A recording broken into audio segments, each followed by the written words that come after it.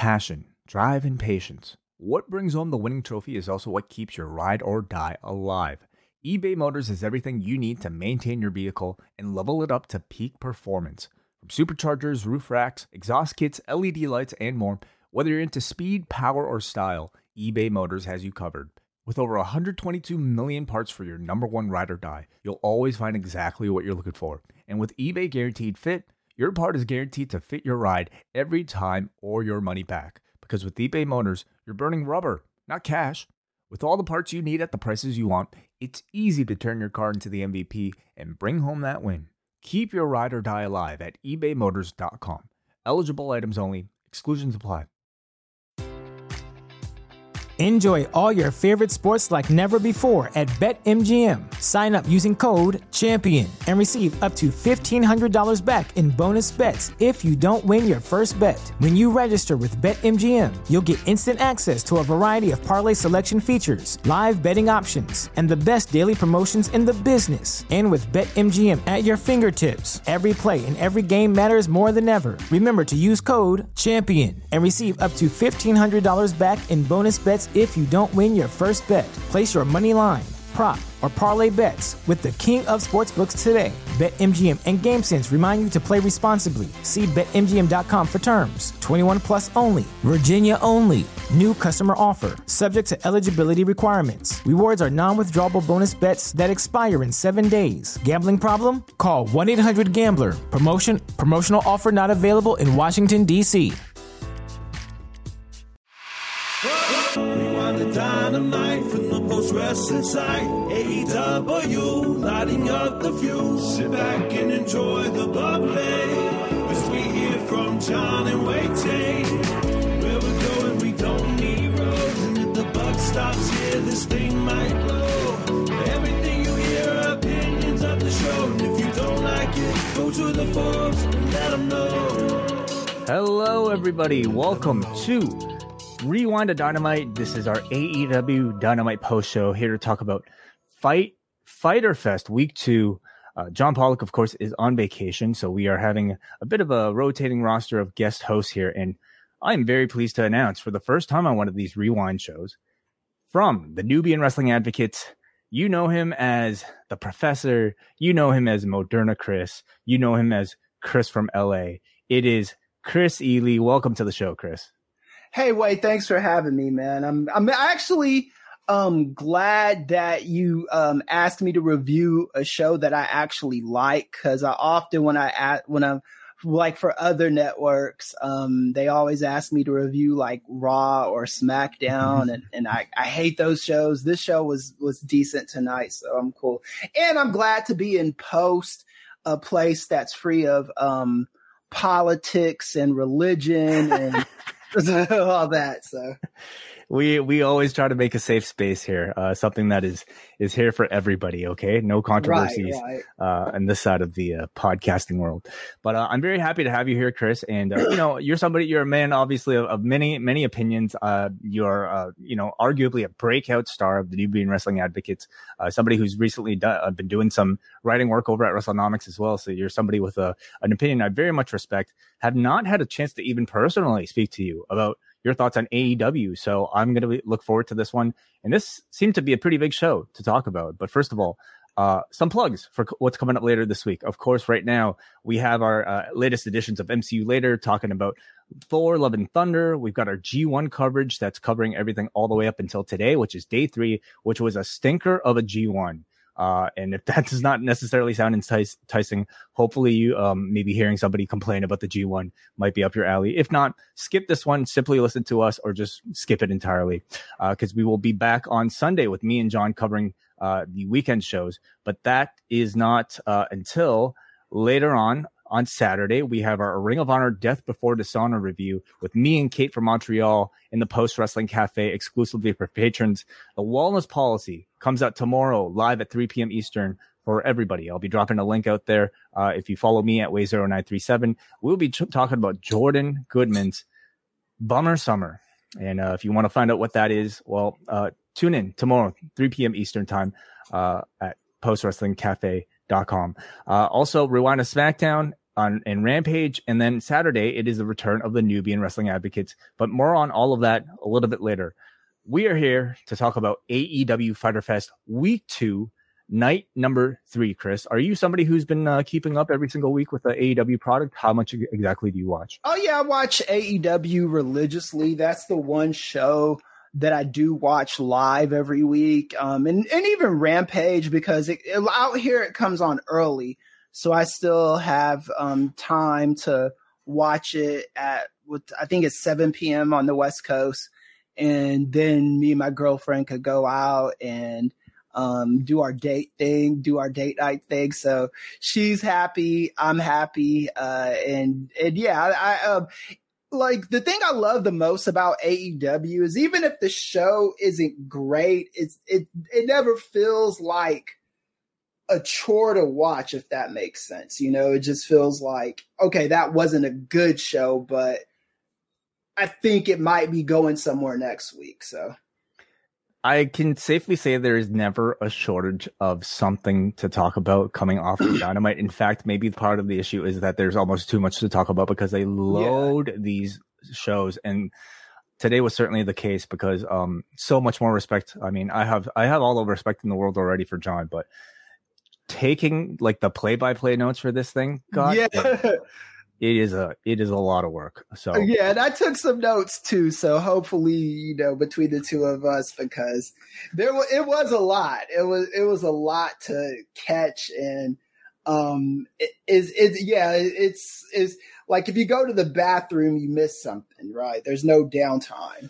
You got to install a TV in the bathroom, okay? If you want to be covering Rampage while, you know, trying to attempt to live any sort of human life here. Right. But here we are. Let's get into it, Chris. Fyter Fest Week 2. This is in promotion, really, for Shark Week on Discovery here. We have big Shark Week banners all around the apron and the barricade. So really a bit of a title sponsor here for AEW. And we start things off. Darby Allin versus Brody King. It starts off incredibly hot here with Darby Allin delivering a big tope suicida right off the bat. Brody withstands the barrage and just, you know, pretty much sets up a big underdog babyface performance from Darby Allin here. The crowd is already so loud. Brody slows the pace. He's beating on Darby. The commercial break is all Darby selling, with Brody pretty much ragdolling him around.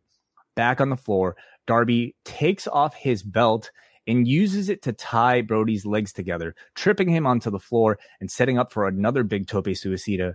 Darby is caught in the tree of woe back in the ring, and Brody is just killing him with these giant chops. Brody, I thought, looked great in this. Right. To me, like, this was his best TV performance to date, better than how he came across against Mox. And much of that is the, you know, big man, little man dynamic that they set up here. Darby exposes the turnbuckle, pulls Brody into it, drawing a little bit of blood, it seemed. Goes for the stunner, but Brody counters with the sleeper, hanging Darby off the apron like he used to eliminate him from that battle royal. We get a count of 9, but Darby makes it back into the ring. However, he walks right into a Gonzo bomb, and Brody King beats Darby Allin here. Very clean, very dominant. I thought a tremendous opener, Chris. Oh yeah, I love this opener. The one thing I love about Darby Allin is his ability to fight from underneath. Any match that I see him in with a guy that's 2-3 times his size, he doesn't get offense in by like bossing up to him. He kind of sneaks it in and gets lucky, like in a real fight with, if you know, that with these two. And, you know, it seems like they're serious about Brody King, and I don't think a loss hurts Darby Allin at all. I think Darby Allin's one of those guys who, you know, is an underdog, so you expect him to lose sometimes. And I think Brody King looked very good, like you said. Mm-hmm. I thought this was like a really great follow-up to, you know, like a string of spotlight appearances from Brody King between the Battle Royal to the Moxley match. I thought this one was the one that probably cemented him the most, in my opinion. You know, it was, like I said, his most impressive performance to date. Brody King like owes Darby Allin, I don't know, some new wheels for his skateboard or something, because that man did him a huge favor. He made Brody look incredible. Yes. And a great crowd off the top here as well. This Atlanta crowd was hype, man. And I've been to shows in Atlanta. Like for me and Nate, it was born in Atlanta. Atlanta is like a second home for me. It's my second favorite city in the United States of America, in one of my least favorite states in the country. So, but yeah, this crowd was, I love this crowd tonight, man. I thought they really made the show for me. They were incredibly hot. Post-match here, we got Brody King. He's continuing to beat on Darby Allin, but out comes Sting. He's about to hit the death drop to Brody, but then the lights go out, and here comes Malachi Black. He comes in here, and he missed Sting, and out comes, with aviator shades, one of his eyes bandaged and blacked out. It is the return of the Redeemer, Miro. They're continuing to sell that eye injury from him getting misted, of course. So it looks like they are trying to tie these two, House of Black opponents together in Miro with some indirect association, perhaps with Sting and Darby Allin. What'd you think of some of the post-match here? Oh, yeah. I love the post-match. I love Miro, man. I just think, I'm not a big fan of Hook, because I think they're always like trying to make him cool. I think that Miro just comes across as cool. He doesn't, it's not like anybody's like trying for him to be cool or telling him to be cool. I'm looking forward to whoever Miro is going to feud with in this faction. I think it'll be a sight to see. I think the House of Black comes out of this whole segment looking incredibly hot. You know, now it's not just Malachi leading sort of a couple of, dudes. Like now, because Brody King, I think, has taken a real step up lately, especially with this match. Yeah. It feels like there's two really hot guys right now in the thing, and maybe Buddy Matthews and Julia Hart are not far behind with getting a bit of shine themselves. So the feud is, I would say, in very good shape.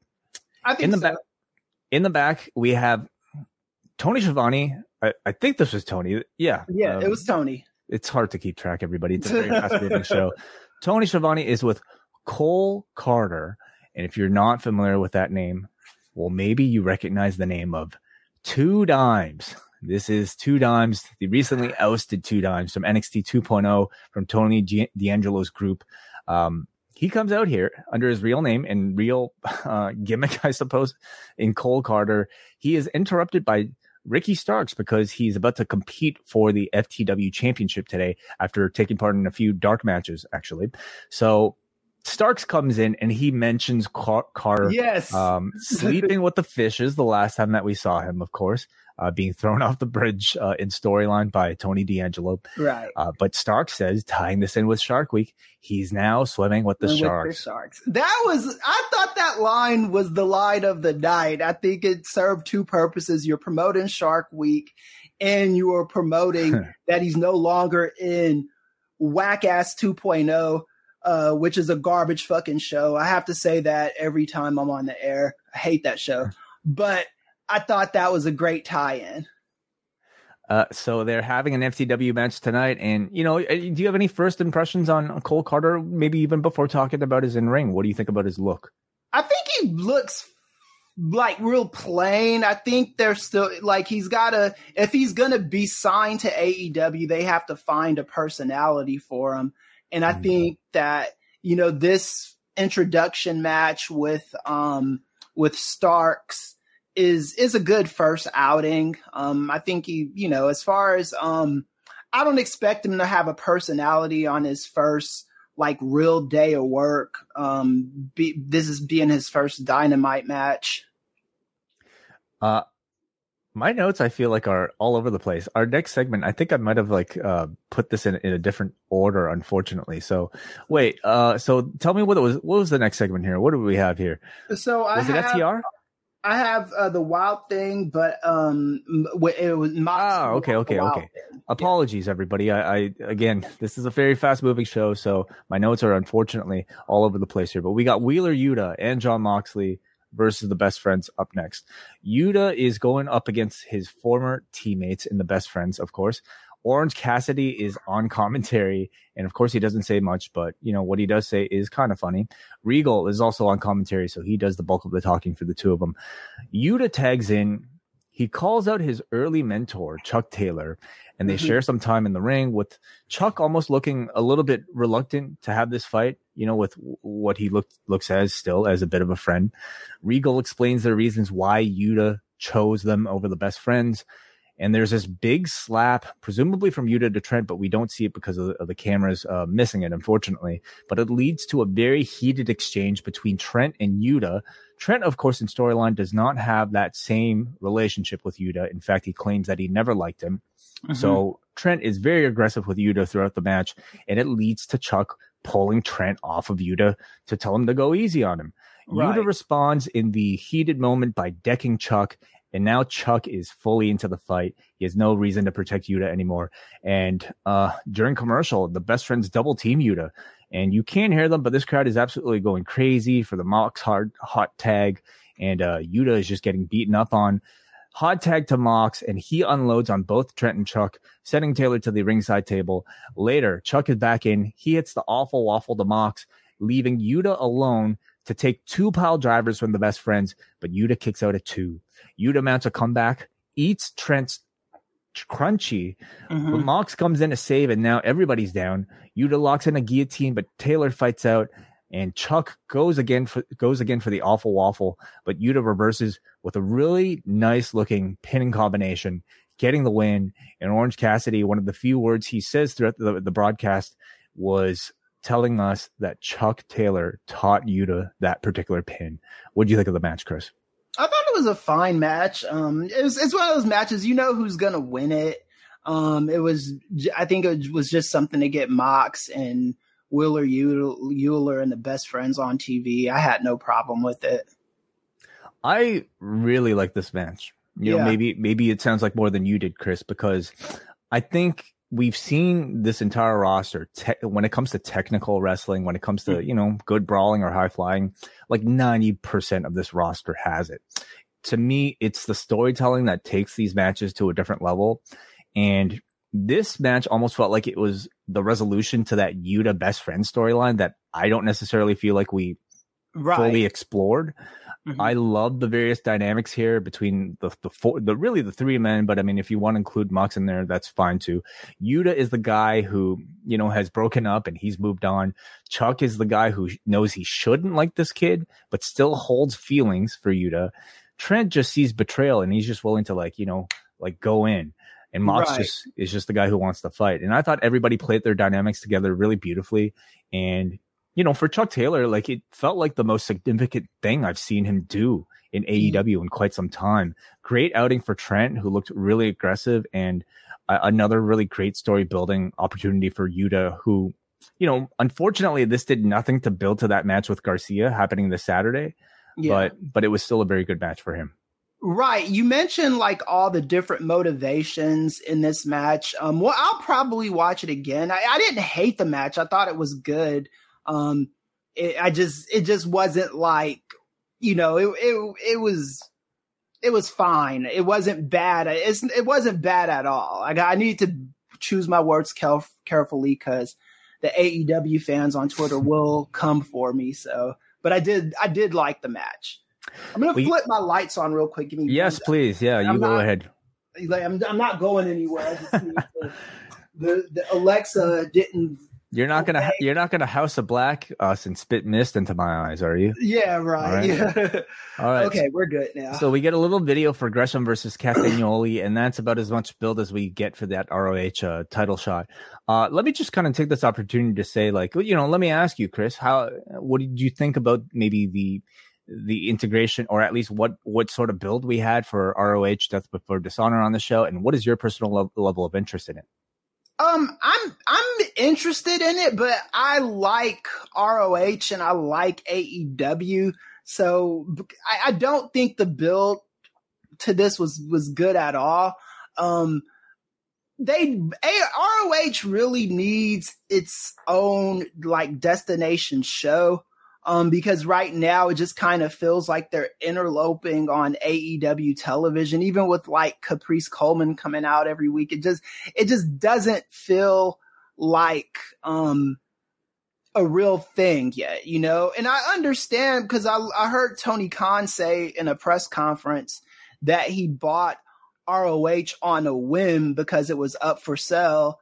And he just bought it immediately and didn't really have any plans for it. And I understand that, because, you know, if I had the money, I would have bought ROH myself. But I do think we're past the point of its novelty, and it needs to be like, where can I watch ROH every week? Because this is kind of a little grating for me. Yeah, nothing like those, you know, on a whim types of spur of the moment $20 to $40 million spends, eh? Right. Yeah. Yeah. Oh yeah, I wish I had that kind of money, man. So, you know, I think it's really telling perhaps how much or how little I should say ROH build we actually had for this. If you're going to do any of it, it would have been on the Go Home show.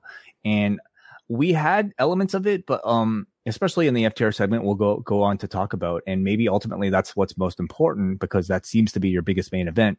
But this hardly felt like a Go Home show for a pay-per-view that's coming up. And not at all. You know, it makes you wonder. It makes you wonder about what sort of like relationship Tony Khan and Warner have with Ring of Honor. Like, does he have to clear how much, you know, he's able to promote this side project of his when he's, you know, supposed to be really just pushing AEW on this show?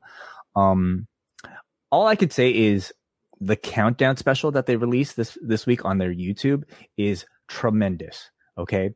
Right. And maybe part of it is because we've had so little of it on the actual TV itself that so much of the storytelling feels completely fresh and worth watching on this countdown show. Or it's the fact that when you really look into it, a lot of these guys have very deep histories with the Ring of Honor brand, and they have all that footage to use to tell those stories.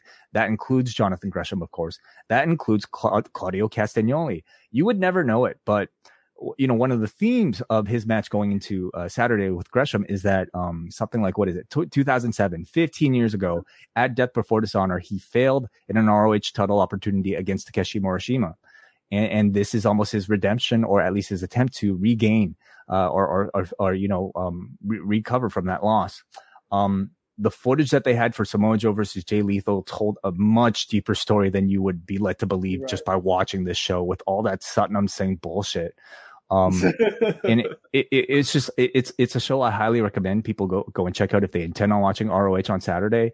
And it's just a shame we didn't get that anything close to that level of storytelling in this build on the AEW TV itself. Right. Yeah, I think so too, because I watched it also, and like you said, it gave you way more than we got on television. I'm struggling to understand why there isn't an AEW presence on HBO Max. It seems like it would be a natural fit, like just like how WWE has its own section on Peacock out here. It just seems like something that should happen, you know? And again, ROH, I mean, you got to start doing something with this, because it really doesn't, nothing feels important on television. Now, like you said, that the countdown special I thought was tremendous, but I just, like, when you watch AEW programming, it doesn't seem like this is something you're supposed to go out of your way to watch. Yeah, well, you know, all those extra things, like, I'm sure this is part of the test, maybe the pilot program, to be able to show a potential broadcaster, hey, look, without TV, we're able to accomplish this much. Would you be interested in airing us? Maybe there's part of that too. Right. You know, I mean, we can only speculate about maybe what the rules are, if there are any, about like how much ROH Tony's able to promote on his TV. But I found it kind of interesting, at least to discuss and to guess off of this show. Back to Dynamite here. We have Swerve in Our Glory. This is their tag team championship celebration. The crowd is chanting, "You deserve it." Swerve introduces us to his friend, best-selling rapper Kevin Gates, who is here to join in on the celebration. One of several rappers appearing on this edition of Dynamite. Any thoughts on Kevin Gates' appearance here? Yeah, I thought it was cool, man. Kevin Gates he does have a new album out. I only heard one song on it, so I'm going to listen to more of it. I think Kevin Gates is fine. He was hanging with the Young Money crew, right? Like Lil Wayne and those guys. I think. You tell me, Chris, because I'm out of the loop completely. Okay, so you don't have a favorite Kevin Gates song? I do not. No. Okay. I will agree that he looks a little like young MA, because that is what Mark Sterling accuses as he interrupts the celebration with Tony Nese. He presents the petition against Swerve Strickland. He wants Kevin Gates' signature on it, and he says that he almost got excited earlier in the back because he thought it was young MA instead of Kevin Gates. Gates refuses to sign. Sterling says, like Swerve, you're untrustworthy and your music sucks. Gates crosses the barricade and is met by Tony Nese. You get a bit of a stare down before Gates delivers a right hand, knocking Tony Nese to the ground. Swerve then follows up by throwing the cake into Sterling's face. And this is the end of the segment. A bit of a, celebrity integration here on AEW Dynamite. Your thoughts on how this came across for Swerve in Our Glory? I thought it was fine. I thought they made Swerve, because last year I really did think that six-way tag match was or I don't even know, it was like 3-team tag team match or whatever. I thought it was a match of the year candidate. I really did enjoy that match. This week they made them feel important. Kevin Gates is a rapper that people know. I think he's out of Baton Rouge, Louisiana. So I'm pretty sure he was with the Young Money crew. And I like a couple of his songs. I like Pop Stars, and there's another song that he has. Can't think of it at the moment. But I think this is a good celebrity integration. I don't think Eric Nese is somebody. Tony Nese. Why'd I say Eric Nese? I'm thinking of MTV back in the day. But I don't think Tony Nese is somebody that's at the top of the priority list at the moment. He can afford to get punched by a rapper. They didn't do a silly ass rap battle or anything. They didn't embarrass. That's on Friday. Right. But they're doing but it's between the wrestlers though. Okay. Do you remember I think it was Raw or SmackDown when what's his name? Flo Rida and the Bo Dallas, I think it was, had a Dude, I don't remember what happened on Monday, so I'll take your word for it that occurred. Flo Rida and the B team. Okay. I just Googled Eric Nese just out of curiosity. And the grind. It turns out, Chris, you named Tony Nese's infant son, or at least at this point would be 2.5, because that is the name of his child. So Eric Nese, you're not that far off. You're about one generation off from Eric and Tony there. Okay, so that is Swerve in Our Glory. Yeah, I thought this came across pretty well for them. Made them feel like a big deal, and it made them feel like like they had a presence outside of the professional wrestling world. In the back, we are met with Silver and Reynolds. They are with Butcher and the Blade. They want to present Butcher and the Blade with T-shirts. They give Butcher a Butch shirt, and they, for some reason, give Blade also a Butch shirt. And they're having none of this because Butcher and Blade just attack them. Hangman Page comes in for the save, and Excalibur almost seems to let on that Reynolds may be injured in some sort of significant way coming off of this. So we might, at least the indication to me was that we might see Page fill in for Reynolds here against Butcher and the Blade. We'll see. We'll see. Christian and Luchasaurus are out next to take on the Varsity Blondes. I don't know. I don't remember the last time Christian wrestled. So when this was announced, I mean, it was, of course, a bit significant, and maybe it had some people feeling a little bit skeptical as well, because Christian starts the match, but quickly tags out before we see any activity. Luchasaurus ends up pretty much having a 2-on-1 handicap match, beating up both Varsity Blondes. Christian merely tags in to take the pinfall victory. But after the match, a returning Jungle Boy shows up, walking slowly to the ring with the chair. He has a face-to-face stare down with Luchasaurus before Luchasaurus steps aside and turns around, showing some form of reunion between the two as Jungle Boy chases after Christian throughout the arena and out of the arena. I have enjoyed Christian on some level. I mean, controversial as he may be, I think his, promos have been well delivered, and the intent is to get people to talk. He has greatly achieved it. I've not been so hot on this, whatever's been going on with Luchasaurus. And I don't know, Chris, did you see today as a resolution to him? Was this a face turn, or is this just another setup for another swerve? No, it seems like it's a setup for another swerve. I don't understand it. They haven't made it make sense to me yet. I am hopeful that they'll do something. I thought that I know that Jungle Boy isn't like a A-lister in AEW, but I think he's important enough to where his return should have at least been promoted. It just felt like they could have treated it like a bigger deal than it was, and it just felt like a throwaway thing on a show that was already packed. Yeah, certainly. By the end of it, I'm really not thinking so much about this Jungle Boy thing. But I think for me, it partly at least has to do with like how vague they've been with this entire Luchasaurus thing, or at least maybe how poorly they've been communicating this whole Luchasaurus deal. So from what I am trying to gather, Luchasaurus, wanted to know why Christian attacked such a Jungle Boy.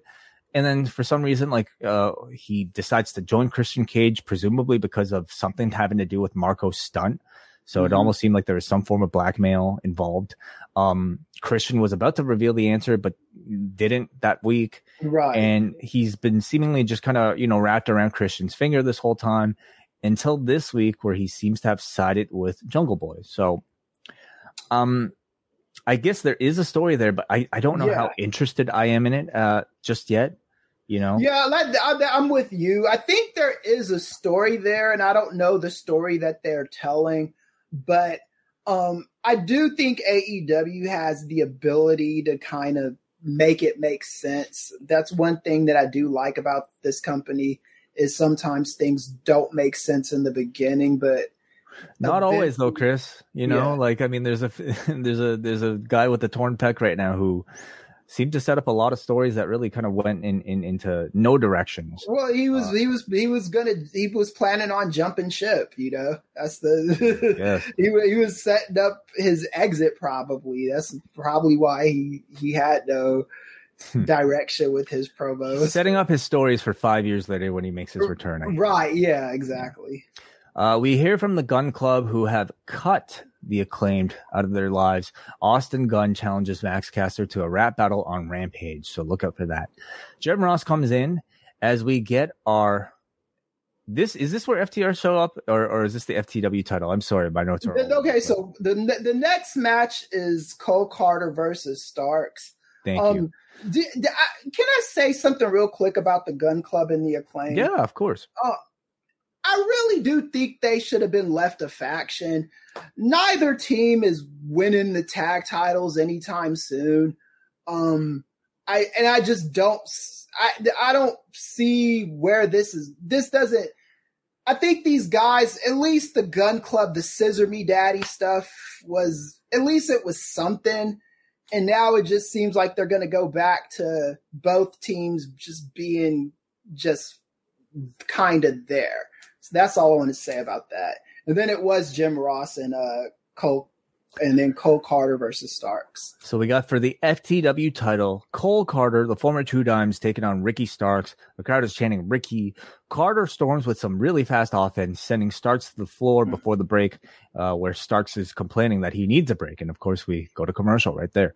Back from break, Carter misses a 450 and then eats a spear as Ricky wins the match. I'm sorry, my notes weren't a bit more filled out, but I did think this was a decent debut for Carter, who was booked to look like he was almost, an unexpected challenge for Ricky Starks, who almost was taken by surprise. What did you think of the match? Yeah, I think Carter was booked to feel like he matters. And I thought for a first outing, it was perfectly fine. I actually, because I don't care about the FTW title. I didn't care about it in the ECW days. I don't care about it now. But I do appreciate Jim Ross selling that title. I thought he tried his best to make it important. I'm one of those people. I know the internet is split on Jim Ross. I actually like Jim Ross as a commentator because I think even when he reminds me of like some of my favorite old commentators that used to F up all the time, a commentator like from like baseball and basketball. Like they're like if you like watch like Marv Albert these days, he's not the sharpest guy on the planet, but this is, in the sports that I watch, there's always at least one old ass commentator that flubs words a lot and says off the wall stuff. So that's why I like Jim Ross. But I thought Cole Carter, I don't think he was going anywhere as Two Dimes. I think he has at least a fighting chance in AEW, and he may or may not be successful. Is there room for a Cole Carter right now in an AEW? I think you kind of in this wrestling landscape, you kind of have to make room for yourself. I think that when ROH gets a show, there's gonna be something for the people that are able to stick around. So I don't like room for him. I don't know if that's necessarily like a fair question, but it is a fair question in the sense but he gets a shot is what you're saying. Yeah, he's at least getting something, man. Because I didn't think that I don't like the stuff with that clique in NXT anyway, just the Italian stereotypes and all that. I thought it's dumb and stupid and dated. At least here we can see what happens. Ricky Starks grabs the mic. He says he's just getting started tonight, so he's ready for another open challenge. Taz can't believe what he's hearing on commentary, but out comes Danhausen to accept. Starks clarifies he doesn't mean right now, and the crowd boos. Tease up the match, and we get it next week here. So, I'm loving Starks getting some momentum here. Yeah, with these open challenges. I love that they're actually putting some focus on this FTW title to just remind people that it even exists. It's a nice little way to build up a match next week between Starks and Danhausen. We have Willow Nightingale, Athena, and Chris Statlander being interviewed. Layla Gray is not going to be here for their 6-woman tag against the Baddies tonight. So Stokely Hathaway has somehow negotiated something to ban Chris Statlander from being ringside. And in all of this, there's, continues to be some slight dissent teased here between Statlander and Athena, with both of them wanting to go for the TNT championship. So there we go. Okay. This is when we have our FTR interview here. A huge reaction for FTR. Dax talks up their war with the Briscoes, calls it their biggest fight of 2022. He respects the Briscoes for what they've done over the past 20 years, but they're going to have to take these titles from their cold, dead hands. man, I keep getting those two mixed up. I mean, Cash for the first one. Dax is the bald one, right? Dax is the bald one, yes. Yeah. I mean, after Dash and Dawson, I think was already tough enough, but I still have a hell of a time trying to remember Cash from Dax. But Dax Harwood talks about the story of a little girl who was born with an irregular heartbeat, or at least at some point was a 5-year-old diagnosed with an irregular heartbeat. And it was later discovered that she had a hole in the bottom of her heart. It was a condition where the doctor told her if she worked really hard, she might not need open heart surgery to fix it. So 3 years later, the little girl works really hard and the hole has closed up on its own. And he reveals that 8-year-old little girl is his daughter. Gets a huge reaction from the audience. Mm-hmm. And Dax says, if that little girl is willing to work that hard for something that's not promised to her, he has no excuse to not do the same. Right. And proceeds to close out this promo against the Briscoes on Saturday night, where he says, I'm going to fight like an 8-year-old girl. What did you think about this promo? I thought it was excellent. This is a tasteful way to do real life stories and incorporate them into the wrestling show. Cause I'm not a big fan of this. Christian, he's good at delivery and he's good at playing that smarmy asshole thing. But this is kind of a touching story, especially if you've had somebody in your family that has gone through something similar, or if you yourself are going through something similar. It's a very inspirational story. And I just love the delivery of this from Dax. I love FTR, man. I think they are the best tag team in wrestling right now. Completely agreed. And I mean, on that note, my nephew went through this exact same thing. Right. And I wanted to use this time to, again, shout out the Children's Heart Surgery Fund, which is the charity that Benno and Martin were trying to raise funds for. They did a tremendous job going 1,500 pounds they raised for that particular charity. I believe the donation page might still be open, so follow at BushB01 for a bit more about that. But as if, anybody needed more reason to love FTR, Dax pretty much delivers the most personal promo of his entire career, and did it here, without, I think, a lot of time and in a very short amount of words, and just what a rallying cry. And when we head to Saturday, it really looks like they are going to be the main event. So we're talking about FTR main eventing a pay-per-view all on their own here. And they should be the main event. Absolutely. And I like the line I have in my notes over here. That's why I keep looking off to the side. He said, I'm going to fight like a 8-year-old girl, this Saturday. I really thought this is one of the best promos that I've heard this year. It really was tremendous. Yeah. And up until this point, we have not seen the Briscoes at all on this show, including their little kind of interview segment where they agreed to the 2 out of 3 falls stipulation that was aired exclusively on YouTube. So, I mean, you can continue to ask, is this part of that reported edict from somebody at Warner of not wanting the Briscoes on their TV?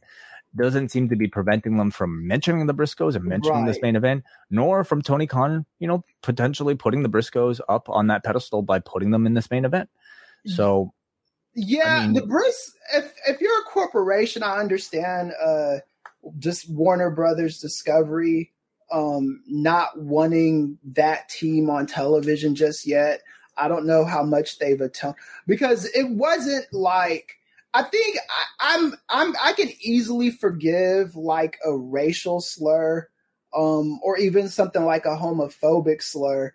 But what that Briscoe did was he kind of talked about his feelings in that rant, and that's just not as easy. That's why I have such a hard time taking Hulk Hogan seriously. It wasn't like he just said the N-word once or twice and moved on.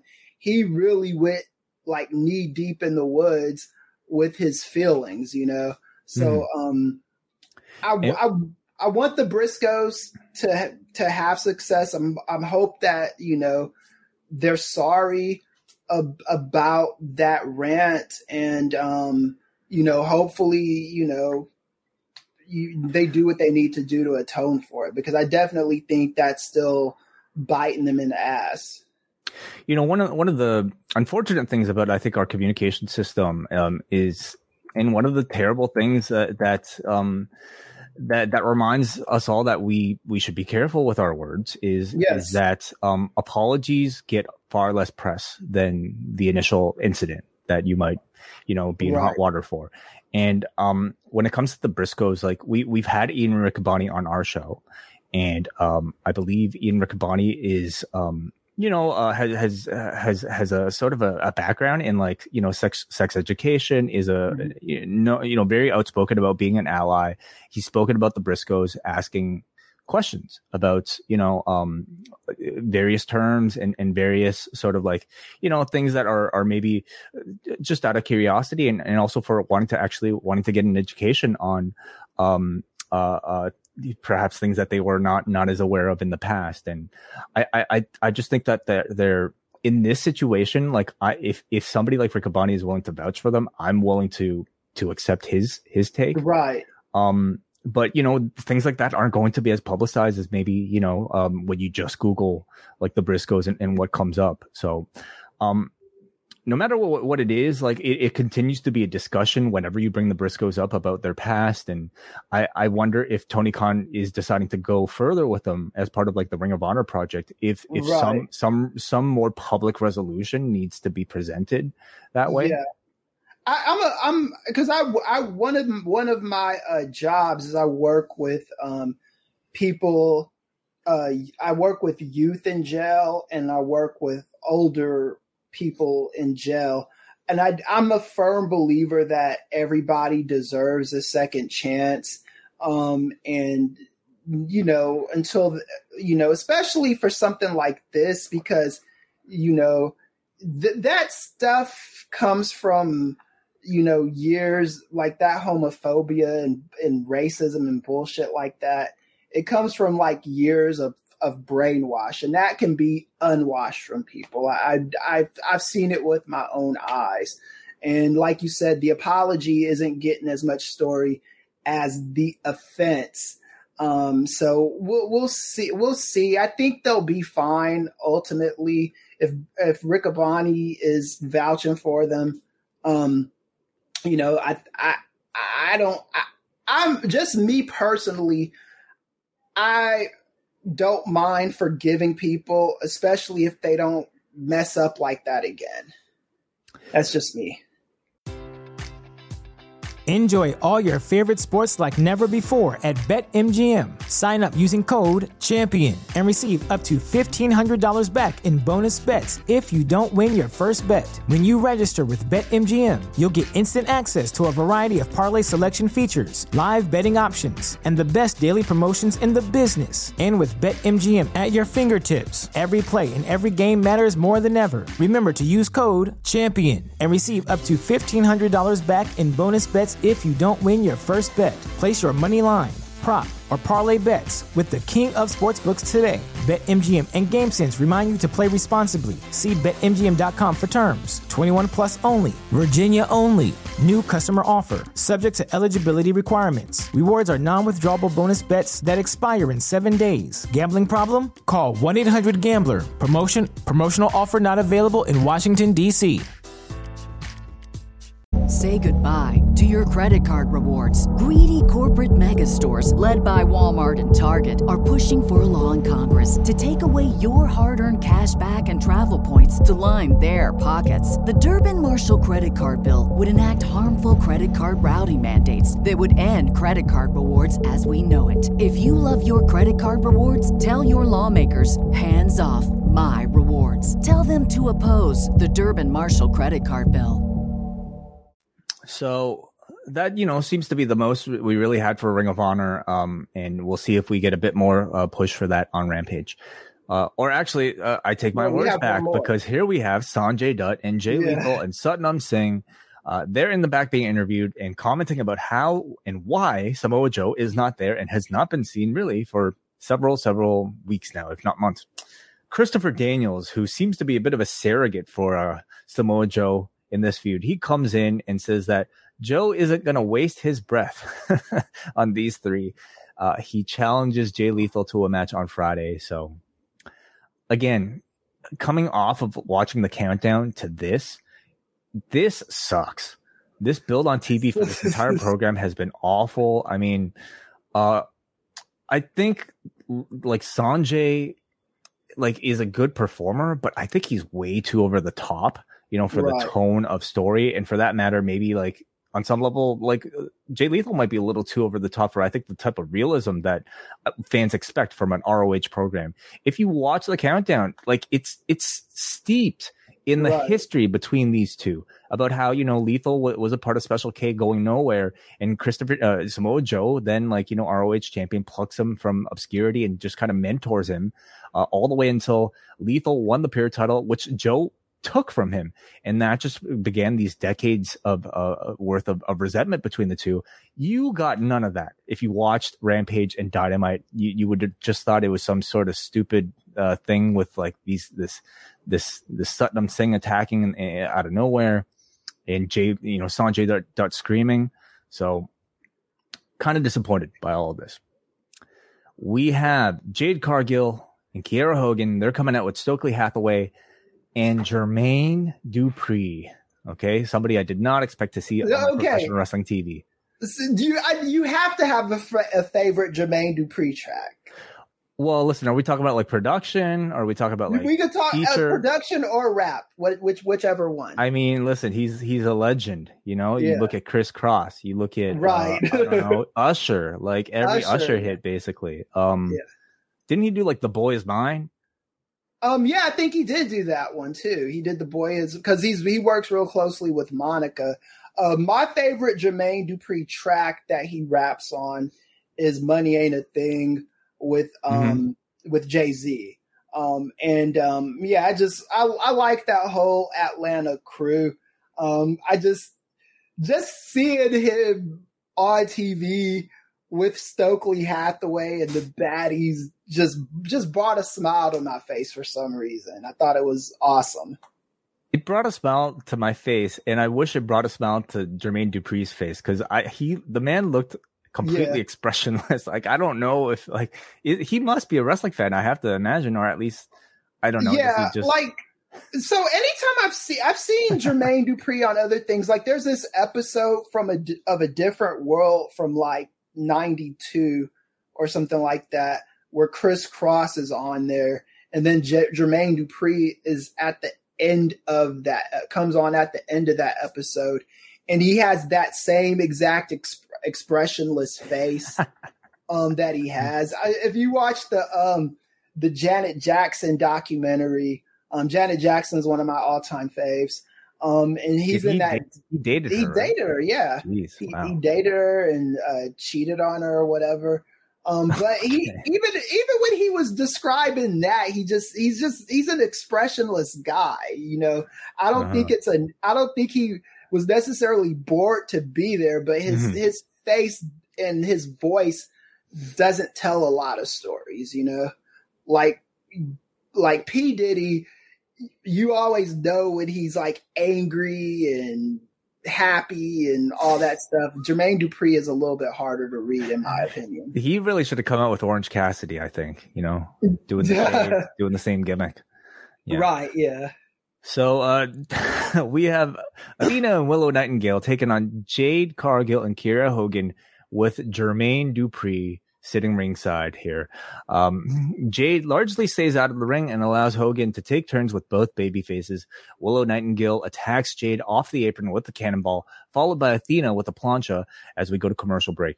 Coming back, Jade stands toe-to-toe with Athena, and we get a good little striking sequence between the two. Jade catches Athena's crossbody and lands a fallaway slam. She showboats with the big kip up, but Athena does the same in the background with her own. Good chemistry, I thought, between the two. Right. Stokely distracts Athena and allows Jade to take her out for the rest of the match. Jade is then left alone with Willow as she hits like a John Cena proto-bomb for a near fall, followed by Jaded for the victory. What did you think of the match, Chris? I thought it was a decent match. I thought for the first week that Willow Nightingale felt important and necessary to the women's division. I think this episode, the women didn't appear on TV until 6:13 p.m. my time. So I guess it would have been 9:13 p.m. your time. So I did have to point that out. They still have a ways to go with the women. Hopefully, I hope they sign Naomi, Sasha, and Paige, because I think this women's division really needs a jolt of star power.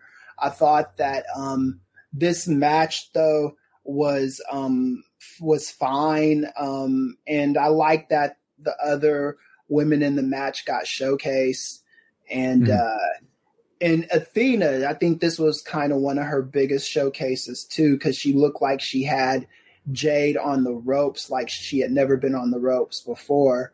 So, we'll see where this, and Jade, she feels like the most important champion in the company too, as far as the women are concerned. Yeah, in comparison to Thunder Rosa, you could make that argument, that they're a very close 1 and 2 in terms of like star power and presence. Yeah, I wouldn't disagree. I think Athena has been so important to the work rate, I would say, of this company, right. And in particular to like this baddies group, because you're talking about 3 relatively inexperienced and green wrestlers, and they need competitors that are veterans like an Athena in order to make their shit look good. And I thought Athena made Jade look fantastic here. They have very good chemistry, and I look forward to that singles match. Willow Nightingale is a star. Okay. Yes. Like it's one of those things that you can't necessarily explain, but she has whatever factor that people look for when it comes to attractive, like baby faces that people just gravitate towards. And she's got that. I hope to see her, as a more constant throughout this feud, if not this, entire division. I think Kiera Hogan, like she's in a decent role right now, but man, like anytime I see her in the ring, I think she's falling below the standard, in my opinion. Yeah, I agree too. I think, and it's crazy because I didn't really think that when she was in Impact, but I just don't think she's hit her rhythm in AEW yet, and I hope that changes soon. In the back, we go to Thunderstorm. Thunderstorm, Thunder Rosa, and Toni Storm. This is where Thunder Rosa cuts a promo on Yamashita, delivering some lines in Japanese. Their match is made official for Fight for the Fallen next week on Dynamite.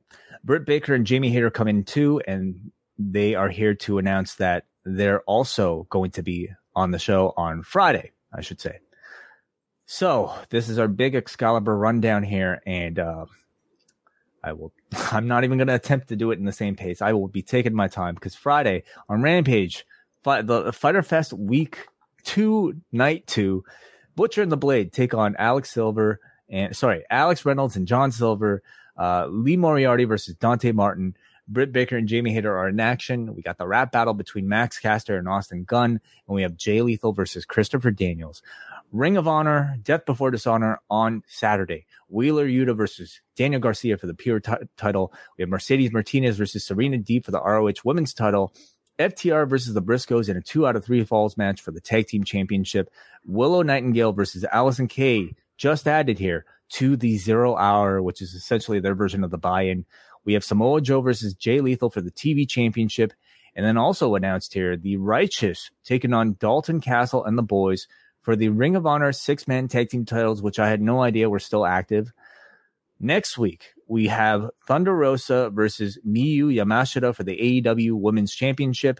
Ricky Starks versus Danhausen for the FTW Championship, with more matches to be announced for Death Before Dishonor and Fight for the Fallen next week. That is 13 matches across 3 shows that Excalibur had to get through here, followed by some plug for some Dragon thing on TBS. So, it was Game of Thrones, Dragon something. I'll watch it eventually. Okay, all right. Even like it was really funny seeing JR just be like, "Wow!" Like at the end here, it's all about our main event, everybody. It is the Shark Cage barbed wire everywhere, shark infested match with Eddie Kingston versus the Painmaker Chris Jericho. Ruby Soho is ringside and has the keys to the shark cage, which is suspended above the arena containing members of the Jericho Appreciation Society, except Sammy Guevara, we should state. Kingston comes out with a barbed wire wrapped microphone, and he uses it to smash Jericho in the head, immediately cutting him open before yelling into the microphone, "Is this on? You're going to bleed. Shark Week." So his way of adding some not so subtly forced integration into Shark Week. I wonder. Yeah, Discovery must have been happy about this. Yes. Crowd is in a frenzy. Jericho is already bleeding, and Kingston is biting Jericho's forehead all around the ring. There's barbed wire laced around the ropes and on top of tables and chairs inside the ring. Kingston is Irish whipping Jericho into the barbed wire as Jericho Appreciation Society looks from the cage. Kingston hits Jericho with a barbed wire chair. Jericho comes back with a top rope Rana to Kingston onto a barbed wire table. After the commercial break, both men are very bloody. Both men are stuck in barbed wire. Kingston suplexes Jericho off the apron through another barbed wire table. Both guys taking a lot of punishment here, but out comes Ty Conti of the Jericho Appreciation Society. She attacks Ruby Soho ringside, and Soho, kind of takes charge. But then out comes Anna Jay, Conti's former friend, to save Soho. After a bit of discussion, Anna Jay turns heel here, attacking Ruby Soho, reuniting with Ty Conti. This certainly felt like it kind of came out of nowhere, and probably means that Anna Jay's out of the Dark Order. Would you say, Chris?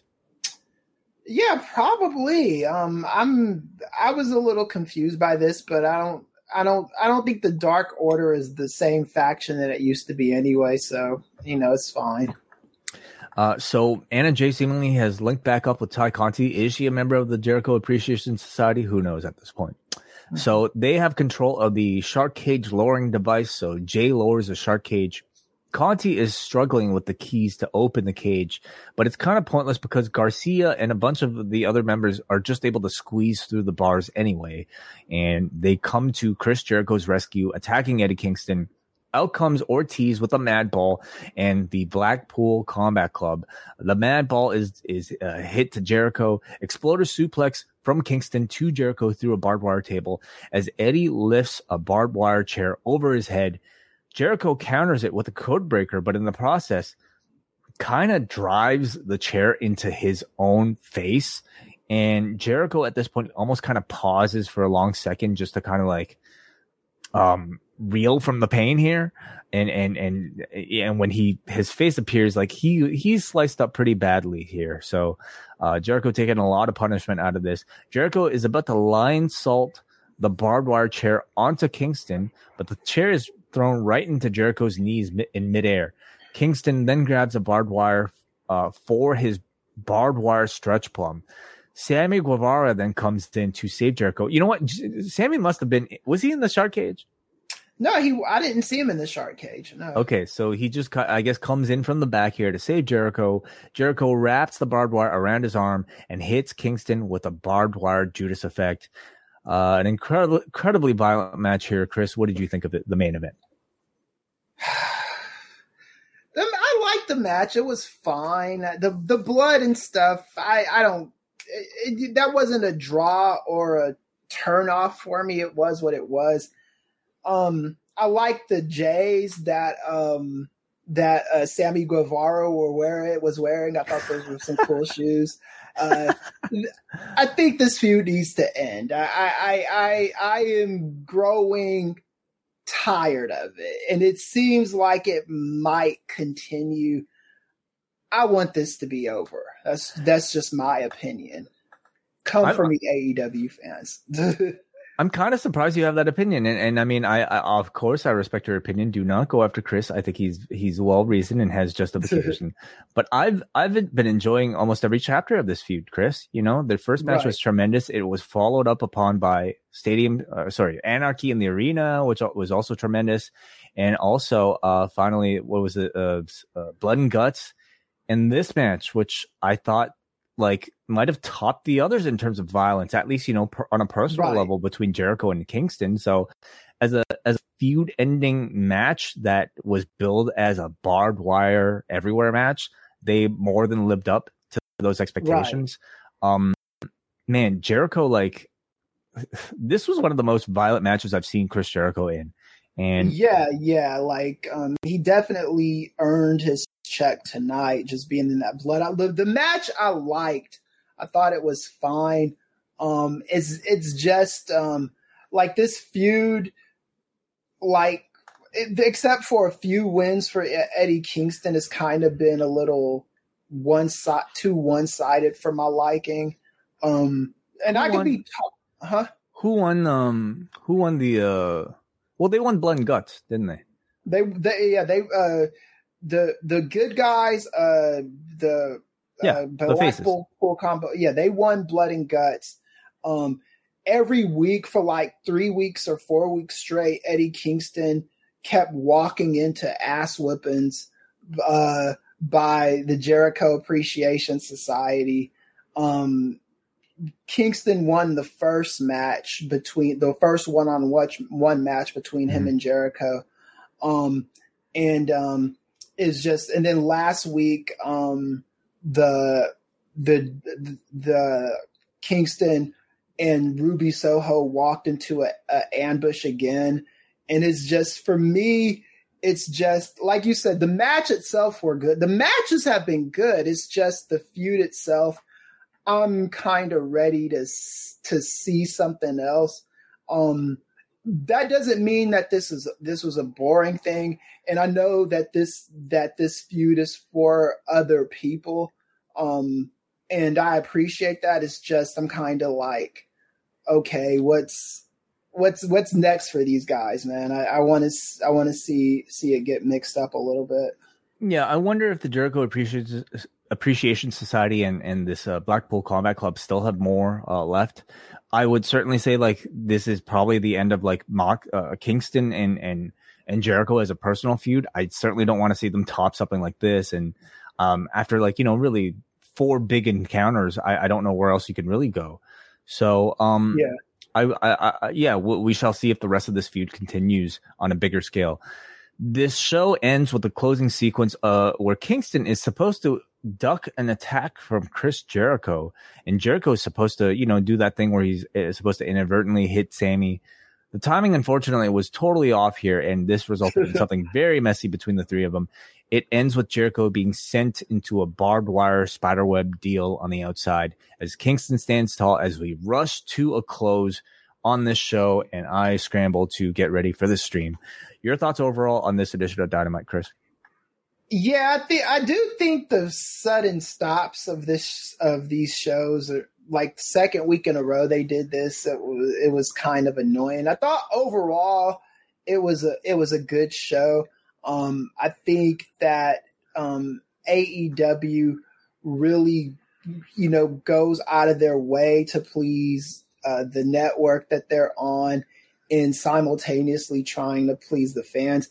Shark Week is always a big week for Discovery Channel, and now that it's Warner Brothers Discovery, I thought the integration of that sponsor was so good. It was because it wasn't like obnoxious. Because I don't know if you've seen like the WWE ones where you got. I have seen them, yes. Yeah, where they're like throwing pizza and shit. Like this was like a subtle thing. It was like in the background, and it actually kind of made me want to watch Shark Week this year, and I never really do, So I think that was accomplished. I'm interested in the ROH pay-per-view, even though I don't think the masses are.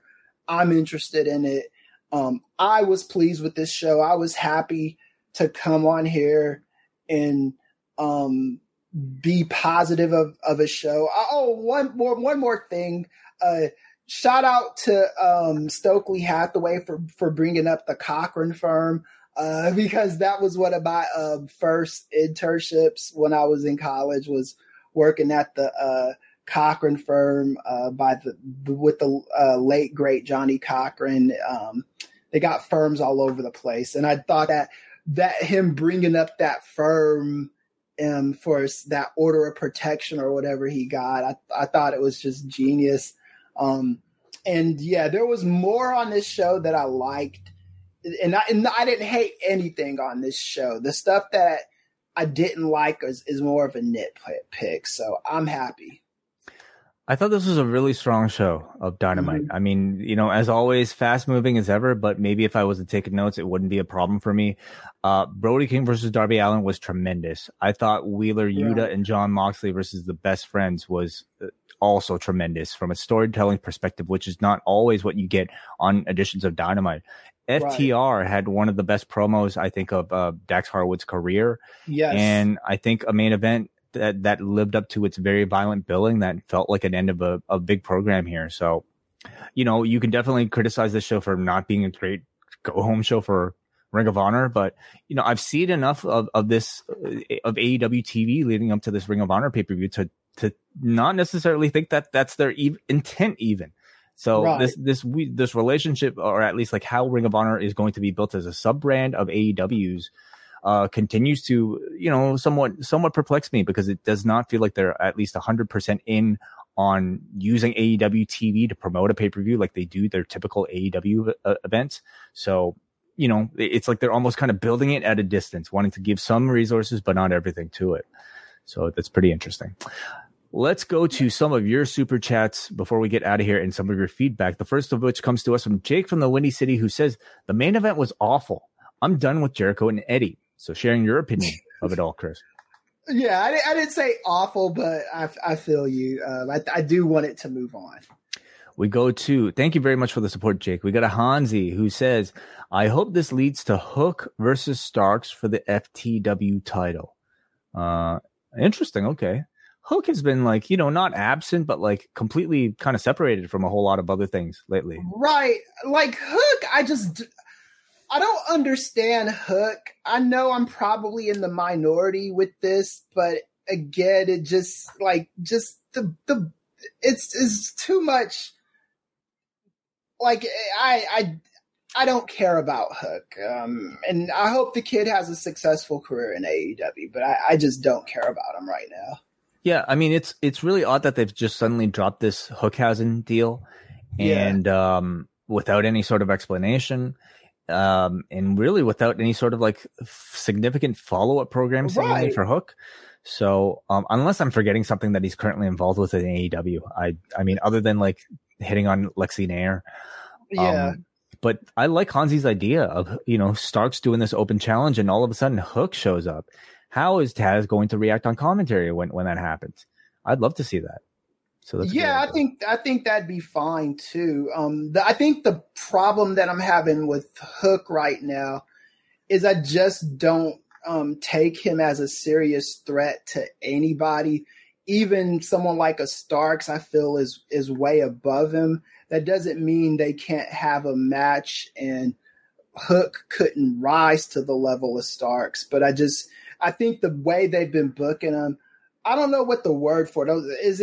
Maybe it's too ironic for me. He just doesn't seem like a threat to anyone on the roster that's like at the level of Ricky Starks and above. Before we get out of here, we have some feedback from forum.postwrestling.com, where we open our forums threads to all of our patrons at postwrestlingcafe.com. We start off here with Johnny Sanchez, who says, I really like this episode of Dynamite. Great promos from both tag champs and a strong push for the ROH pay-per-view. I mean, maybe it's because I just watched the Countdown show, but I kind of disagree. Maybe for that match, yes, but I don't know about the rest. But anyway, Johnny goes on to say, love the Brody Darby match. Massive fan of Brody King, and I'm glad they continue to push him as a monster. There's a lot of blood in that cage match, but hilarious to see the JAS squeeze through the bars when Ty couldn't open the cage fast enough. I do have two complaints. If this was the end of the Kingston Jericho feud, that was a bit lackluster. And if not the end, it's been going one far too long.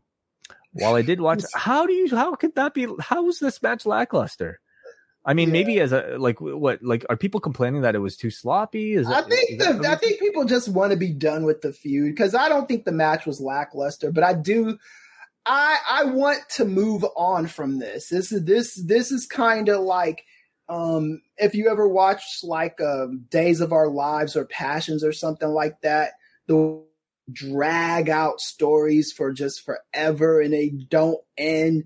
This is kind of my deal with this, Eddie. I'm ready. How long has this been going on now? It's been like 4 months. Yeah, since like 2 pay-per-view cycles, right? Yeah.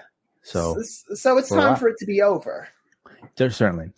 He also says, while I did enjoy the Miyu Thunder match, I know some of my friends that didn't and questioned the upcoming title match. Should they have let the match build up maybe more singles matches for Miyu on Dynamite, or maybe they should have advertised the dark match more to get people up to speed? You can make that argument. It's AEW booking is somewhere in between booking for the masses and booking for the people that watch every single independent wrestling show that's out there. And there are some cases, like I suppose in this case, where if you don't know who Miyu Yamashita is, you did not take the time to go on AEW Dark that particular week to watch the match. They're just going to move on. And hope that you just enjoy the match for what it is next week. Yeah. And that's kind of how I felt about it. I didn't care about the dark backstory. I just kind of enjoyed it for what it was. Yeah. All right. We go up next to Robbie from London, Ontario. I'm going to have to skip some of these because we just have so many. So Robbie says, even though I was distracted by the current tornado warning while Dynamite was in its first hour, no worries. We just had heavy rain in London, Ontario. I enjoyed the rest of the time. With Danhausen being Ricky's next challenger, do you guys think this is leading to Hook challenging, or is that just wishful thinking? I did not even put that together, Chris. Yeah, I didn't even put that together either. Hopefully it does, man. Hopefully it leads to something like that. And, I think if Hook and Starks has a good match, that will bring Hook up because he needs something to elevate him from this jokey status for me, because I don't see anything special like announcer. He's like waiting backstage with an announcer and she asks him a question and then he just ignores her and walks away like a dick. That to me is They're not awful. Somebody I care about. No, the backstage segments, anything non-wrestling they've done with Hook has been pretty awful, I have to say. So maybe less TV time for him when he's not wrestling, it will ultimately help him. But I didn't even put that together, Robbie. It would be a perfect way for, Hook to have to come and choose between his allegiances to either Danhausen or Ricky Starks next week. So maybe they're intentionally separating them without explanation on purpose, just as a bit of a misdirect. Denise from Georgia says, I was live at Dynamite. Darby is going to need to soak in Epsom salt after his match with Brody. Miro being a face is very intriguing, and I'm here for it. Soon, TK won't be able to delay Jade and Ricky Starks turning face. The crowd loved them. That Kevin Gates young MA joke had me rolling. The only setback was Jericho Kingston. The match was going great until overbooking took over.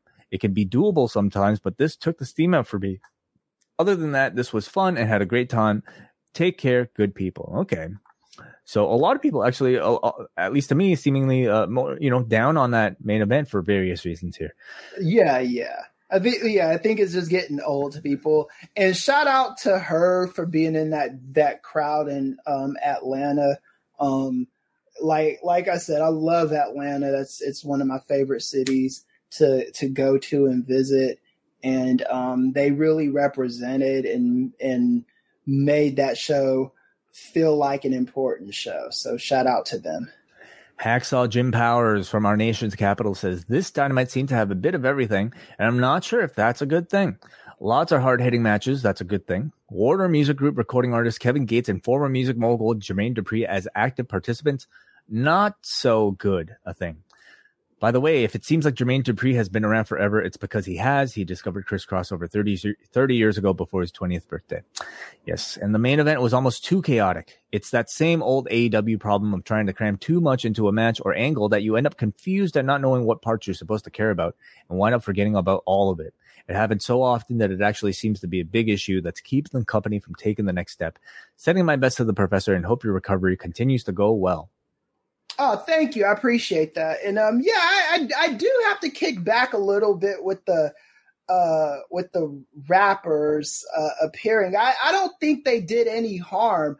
I don't think Eric Nese is a person that's gonna be, or not Eric Nese. No, he's Eric Nese from now on. He's adopted his son has taken over. Yeah, Tony Nese is. I don't think he's a guy that is a priority for them right now. So if anybody's gonna be getting punched by Kevin Gates, it should be somebody like him. So I was cool with that. And I thought, and the thing is, I liked about the Jermaine Dupri thing is all he did was be there with Stokely. That was good enough for me. Is just to show that Stokely is an important person and he's friends with people like that. And that, to me, I think if you do anything more with these guys, you're overthinking it. I don't think Jermaine Dupri needed to come out there, say something stupid or do something stupid. Just be out there, sit down, show that Jade has a powerful clique. Jade has got connections, and you did your job. Last piece of feedback of the night goes to Muggin, who says, where do I start? It's been advertised as the final chapter of the Kingston Jericho saga. It started off well, but man, did this fall off a cliff with the overbooking from the Anna Jay turn to the Sammy assist, and it sucked all the air out of my room. How much juice is left to squeeze out of this story? All out? Now on to what I did like. FTR are thriving as baby faces. Jungle Boy's return is aces. Willow Nightingale is impossible to boo. Keith Lee and Swerve Strickland got to bask in their championship glory. And Blackpool Combat Club are the best faction in the company. I hope Death Before Dishonor cheers me up. Wow. Okay. So, I mean, it seems like Muggin. Yeah, go ahead, Chris. They hate the Jericho Kingston thing more than I did because I didn't hate it. I'm just over it, but yeah, these people don't like that. Seems like Muggin liked the entire show, but might have been soured by the main event and might need a bit of cheering back up on Saturday. So we will be back here, of course, to talk about AEW on Friday night as we talk about Rampage, the true go-home show. And the end of Fyter Fest. As part of Rewind to SmackDown, I will be back with Kate from Montreal, who will also be joining me on Saturday for our Death Before Dishonor post-show. Both of those shows are going to be exclusive for members of the Post Wrestling Cafe, postwrestlingcafe.com. $6 a month gets you access to everything, including MCU Later, including every single edition of Rewind Away that we have ever done, including every Rewind to SmackDown every single Friday. This Saturday, it is our Death Before Dishonor post show as well. G1 coverage throughout the entire G1 exclusively for Cafe members. So still a lot of it to come out. And also the wellness policy tomorrow, but Saturday, maybe the main event, Chris, the return of the Nubian Wrestling Advocates. Yes, man, there's a lot to talk about. I can't wait to talk about this Vince saga a little bit more. Talk about this Titus O'Neil thing. You know, that was a little bit nuts. Yeah, man, I'm looking forward to it. And thank you for having me on tonight, man. It's good press for the Dr. Ely brand, so I appreciate it. He's a man of many talents. We love hearing Chris on the airwaves, and it was a pleasure getting to finally do one of these with you. So where can people follow more of Chris Ely? You can follow me on Twitter at KMEasyDoesIt. I've got like over 1,000 followers now, so it's starting to become a little much for me. That wasn't something that I expected at the beginning of the year, so I appreciate the love. You can follow me on Twitter. You can I'm building a website, and then also you can read some of my articles on WrestleNomics. My next one is coming out, I think, at the beginning of August. Yeah, man, it's just been a great ride with Post. I've loved every second of it. KMEasyDoesIt on Twitter is where you can find him. I am at Way0937. I will be back tomorrow for the Wellness Policy, 3 p.m. Eastern. I'll be tweeting out a link where everybody can join us as we talk about Jordan Goodman's Bummer Summer with myself, Jordan, and Neil Flanagan, who will be joining us as a permanent co-host on the Wellness Policy coming up. So a lot more. I can't wait to be a guest on that show too. We would love to have you. Absolutely. So, even tomorrow, if you want to tune in, Chris, but no pressure, of course. You are a very busy man. Cool. at some point we will be speaking to you. So until then, we will talk to you. Goodbye.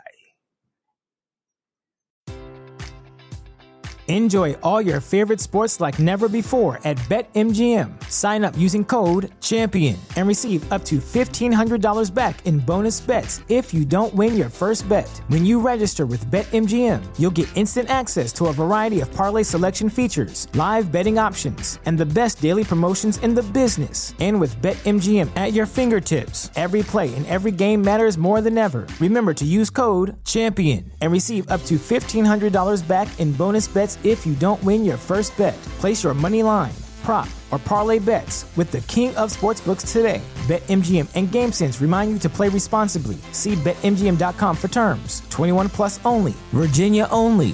New customer offer. Subject to eligibility requirements. Rewards are non-withdrawable bonus bets that expire in 7 days. Gambling problem? Call 1-800-GAMBLER. Promotional offer not available in Washington, D.C.